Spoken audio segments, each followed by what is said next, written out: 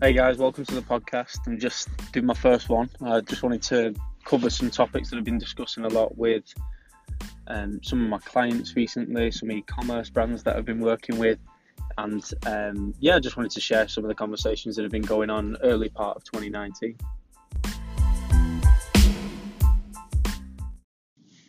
So the top three areas that I've been talking to people about early part of 2019 is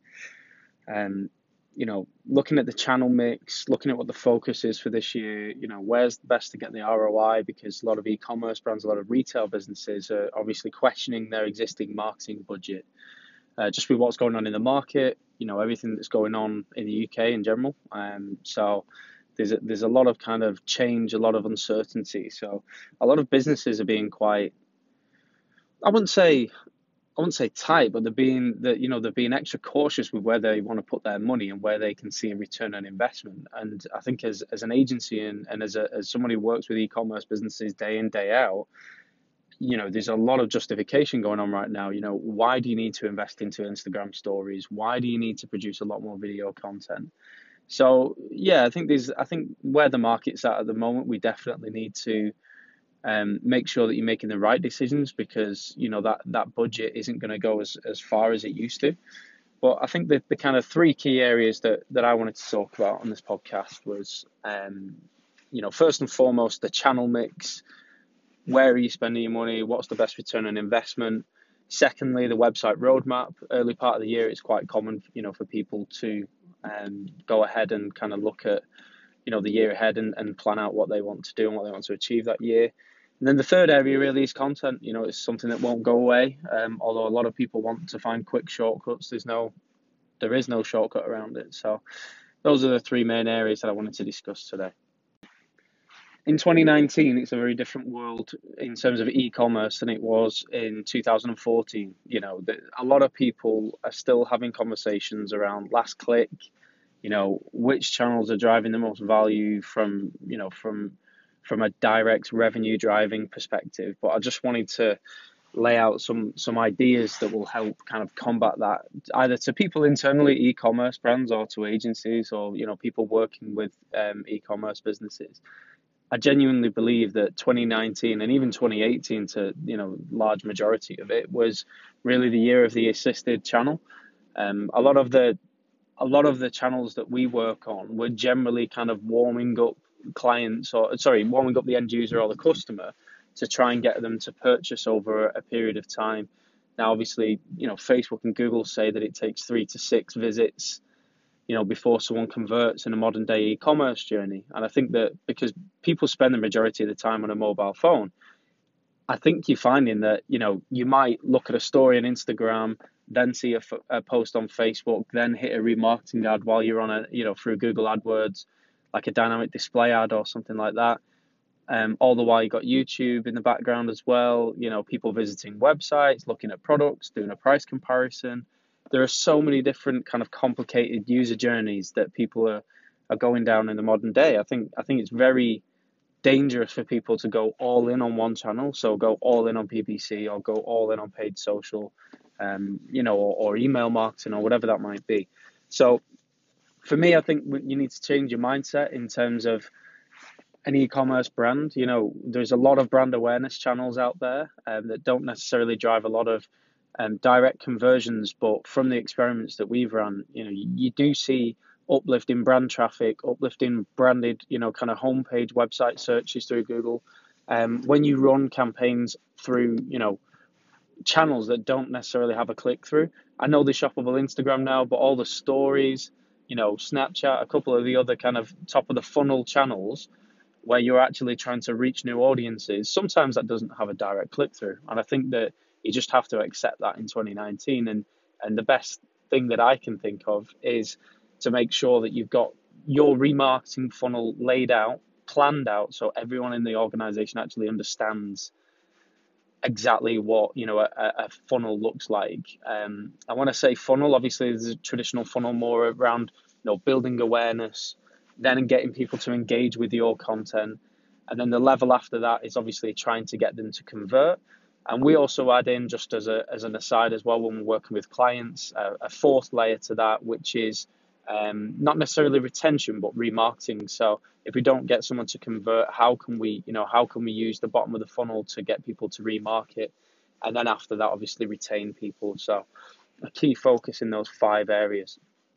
And I think that one of the things that allows us to do that, and the teams that I work with anyway, is when you have a singular team with autonomy across all of those channels. I think a lot of brands, a lot of e-commerce businesses, and I've had it myself so many times, you start dealing with people and there's other agencies involved or an in-house team, and everyone gets a bit competitive, and that it's not really conducive to a kind of productive e-commerce brand, that working with lots of different disparate teams, across different areas. So for me, I like to try and create an extension of the in-house team.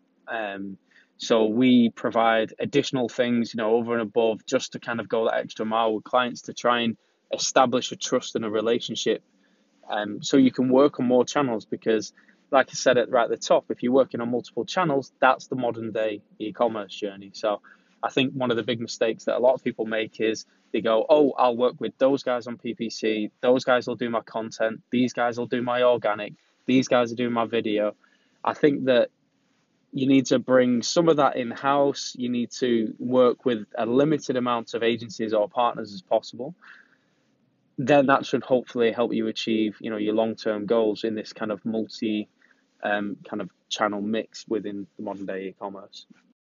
The second key area, and a lot of brands that I work with, it's generally, a massive pain point, is the actual website itself. E-commerce businesses, especially startups, if they've not got a lot of tech knowledge in the business, they're just like, why can't I do this? Or why is it like this? Everything's so difficult, it costs so much money. And I think that, a lot of people's frustration when it comes to websites is, first and foremost, a bit of lack of education. So people don't necessarily know if you don't know the actual website platform itself, and if you've not done the work to actually find out about what the options are that you have, what the limitations are that you have based on the platform that you have available, I think it can be a frustrating time. And at the end of the day, business owners just want to see a return on investment. So a lot of what I'm about to cover in this section really, kind of common issues that happen with websites, especially e-commerce websites that that I deal with, generally starts with not having a plan or a roadmap. So some brands and businesses feel like they're just going along and putting money into it, and you might not necessarily see a direct uplift in sales. It might be something that's just more of a housekeeping thing, or helping for optimization, site speed, which is going to yield it hopefully in website conversions further down the line.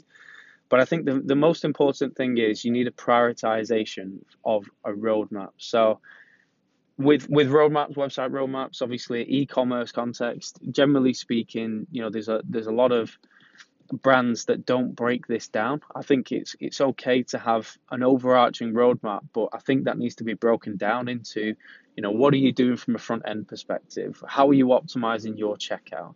How are you split testing your category landing pages for inbound marketing traffic? What are you doing on the product detail page to try and improve conversions? A lot of brands don't even have reviews on the site. They don't have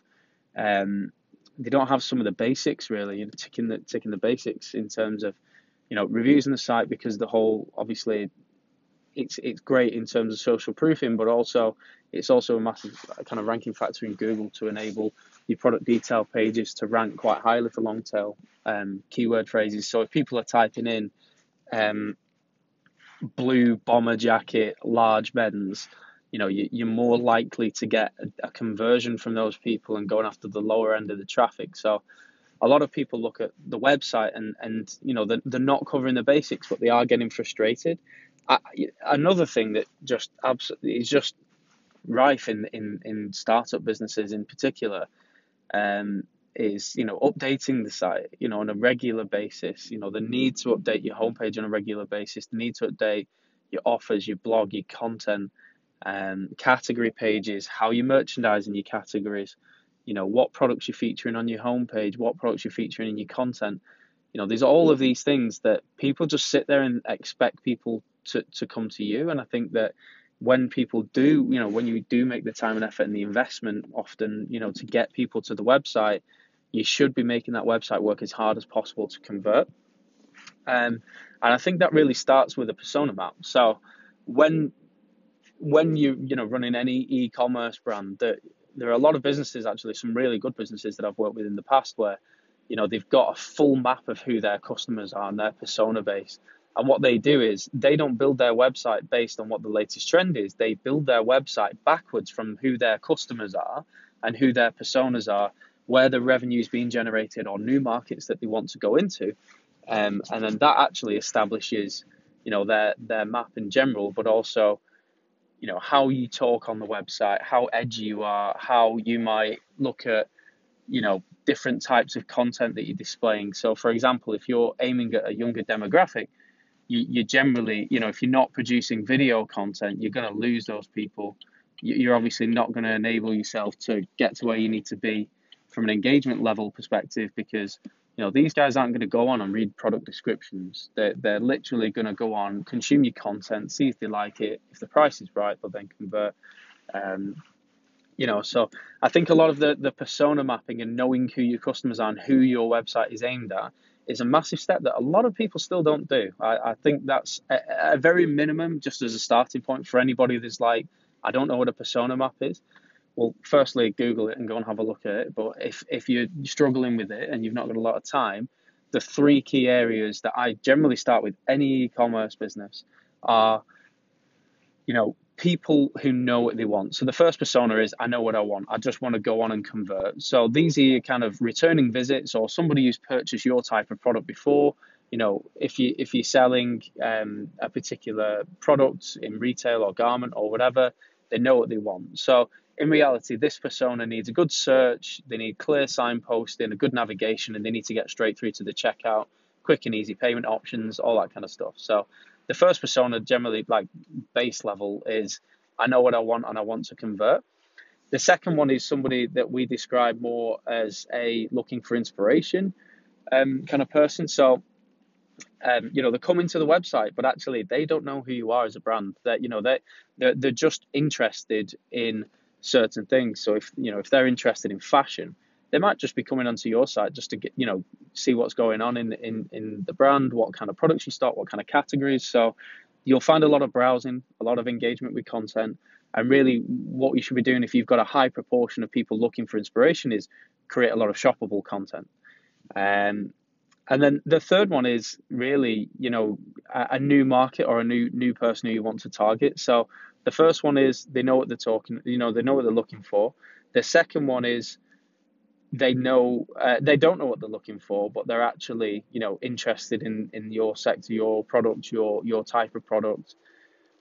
And then the third really is a new sector. So a lot of people say, oh, I want to target a younger demographic, or they might say, I want to target an older demographic. So in reality, you need to think about where you're landing those people on the site.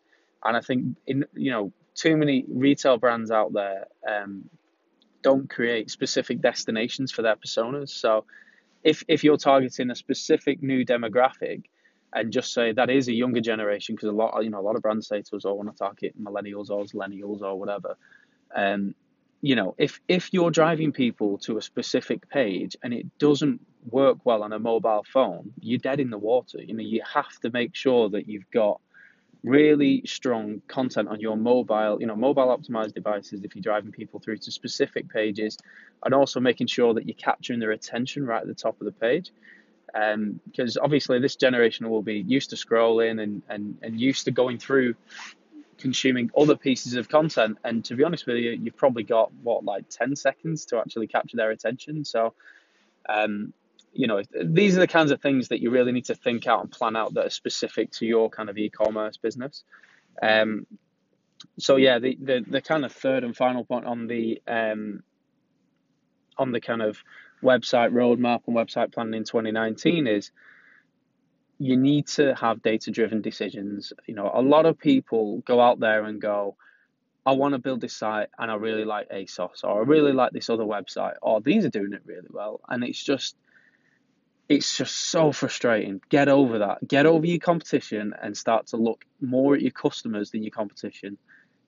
what is your business trying to achieve, and what's working on your existing website? Too many people don't want to do the kind of data mining, or not data mining, but um, too many people don't want to put the graft in to actually go and take a look at, what's converting well, what categories are converting well. Is it because of the product selection? Is it because of the page layout, the description, the title, the type of traffic that you send to it? You've really got to get into your analytics. You've got to use tools like Hotjar, which is a free, for those who don't know, Hotjar is like a free heat mapping software. Um, we generally use it on the homepage, on a key category hero page, and also in the checkout to look at customer behavior, because it does like a nice heat mapping thing across all different devices. Because we often find that a lot of businesses, when they're looking at the data, they'll just be looking at like overarching, when in reality, I think you need to go device specific, and I think you need to take a look at what channels are driving to that page. So if you're running a lot of Facebook ads, you're going to get a lot of mobile traffic. And if your website isn't performing well on a mobile device, no wonder your conversion rate's poor. So, these are the kind of things. So data-driven decisions, persona mapping, and make sure you've got a website roadmap that covers front end, mobile, content, all these other things. So they're the main things that I can recommend this year at a very high level for website roadmaps. Last but not least, content. That's the third area I wanted to cover around e-commerce businesses planning for 2019.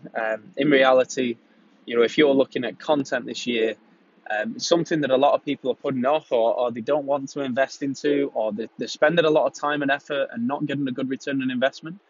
And for me, again, it comes down to good planning, but also making sure that you're ready for the modern day content kind of production in 2019. The breakthrough year for me was really end of 2017 going into 2018 in terms of people needing to mass produce content.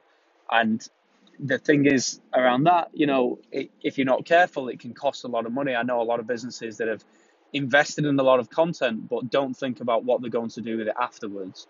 And the brands that are really succeeding they're not doing a shoot or doing a piece of video and then trying to figure out what to do with it afterwards. What they do is they plan their shoot around their personas, around their customer base. They produce specific targeted content, and they produce it at volume. So if you're producing video content and you think a 2-minute YouTube video is going to change the game for your business in e-commerce, that's just not going to happen. You've got to turn that 2-minute video into 30 pieces of content, which are short form, medium form, long form, behind the scenes. How did you get to this kind of look, or this particular piece of content that you're shooting? Talking to, maybe getting influencers to get involved in the kind of content planning and creation as well. So there's a lot of layers that you need to put in now. And one of the key areas that people generally lack in this conversation is a good plan up front. So a couple of areas that we like to plan up front is kind of break things down into buckets almost. So you've got static content, so things like, you got your product images, your banner assets, all that kind of stuff. So that's one bucket. The second bucket is anything around motion and movement. So how can you get content that's going to go through your stories, your ads, especially on Facebook and Instagram? Video and ads they just work. They just convert at a higher rate, get more engagement, and are actually cheaper long term if you do invest into video. And then the kind of third area is how are you going to display different types of written form content, through the blog, or through shoppable content, or through good marketing campaigns, through tone of voice on the website. And then the fourth area is podcast. Obviously, you're listening to a podcast now, so you can obviously tell that a lot of people in the modern day are doing podcasts, and audio. I think there's a big drive towards that since the growth of things like Alexa and the other kind of voice technologies that are developing over time. For me, if you're a modern day e-commerce business, you pretty much already know how to produce your product photography and your banner assets. I'm not going to go into too much detail around that. You're probably also dipping your toe in the water with video, but I think one of the common misconceptions about video is that you kind of do one shoot and then that's it. For me, what you need to do is you need to mass produce as much content and get as much out of that one shoot as possible, especially if you're doing video. So different angles, different products featured, people talking to camera, the brand talking about why you love the product, influencers, even if you've got an influencer or a model on the shoot, what they feel about the product, all the behind the scenes, and just trying to really sweat that asset as much as possible. I think when we're talking about written content, I think people write too many blog posts but don't have an SEO plan in mind.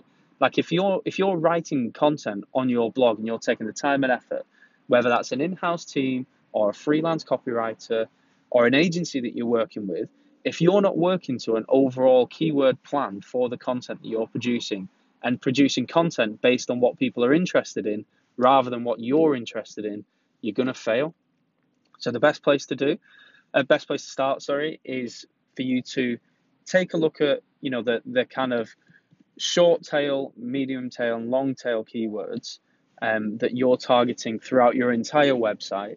Then do the research around where the gaps are. So, for example, if you're selling coats, you might start off with, at a very high level, your category pages are all targeting, coats, long coats, bubble coats, whatever it might be.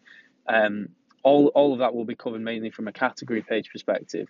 However, if you're looking at creating content, really you should be looking at more at the medium and long tail. So best winter style or best coats for the snow, that kind of stuff. That's really the kind of content that people need to be producing, making sure you got the keyword volume behind it, and then invest in your content. It should pay dividends over time. And then finally, podcasts. A lot of brands go, I don't really know if this is for me. My demographic is don't listen to podcasts, this, that, and the other. I think a lot more people listen to podcasts now than people think, and a lot of kind of advertising via podcasts is much cheaper. I think that where obviously the modern day is going a little bit more kind of socially responsible, a lot more people having opinions, a lot more kind of a stronger approach towards the company values, and especially with the younger generation, these guys are vetting companies before they're purchasing with them. They're finding out more about how the company works from a production perspective, how the products are produced, are they eco-friendly, are they this, are they that? A lot of people are doing the digging, and I think that with podcasts you can go down a couple of routes. One is like style tips, but another way I actually think is telling the story of your brand. I'm working with a brand at the moment in London, and these guys basically started out. It's a kind of man and wife startup business a couple of years ago, and they've grown from strength to strength, and they're doing really well. And their story is unbelievable, but they're so modest about conveying that story. It's quite, it's quite a difficult thing for them to put across. But I think that if you put yourself out there more in podcast form, especially from an e-commerce retail perspective, I think it just gives you another channel, another platform for you to connect with your user base, with your core customers who keep coming back and they want to learn more about the brand, want to learn more about the business.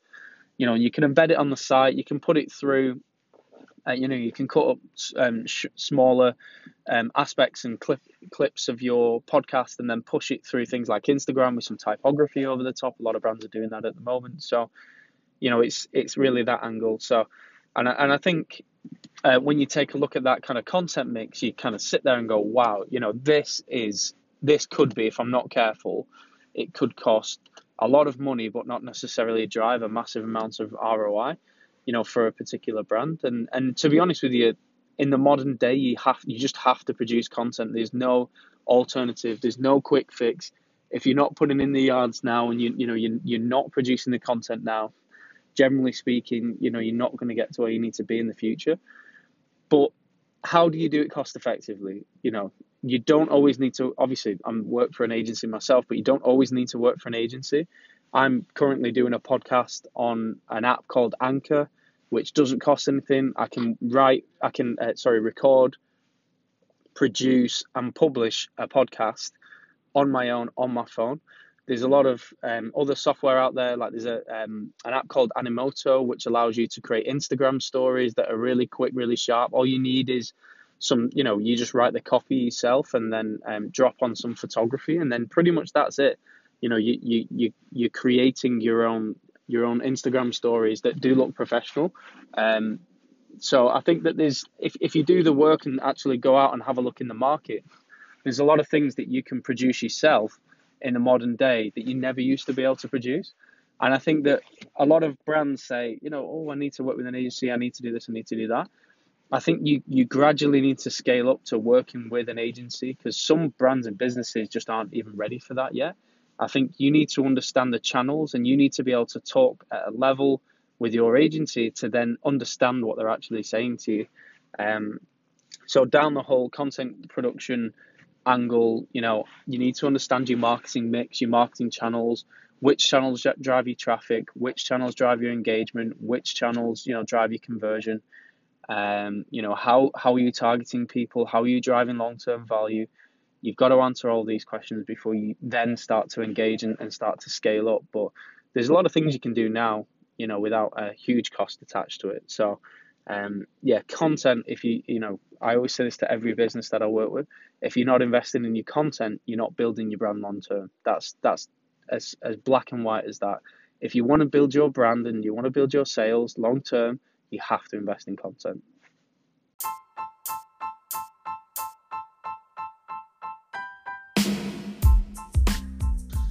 That was my first podcast, guys. Thank you very much for listening.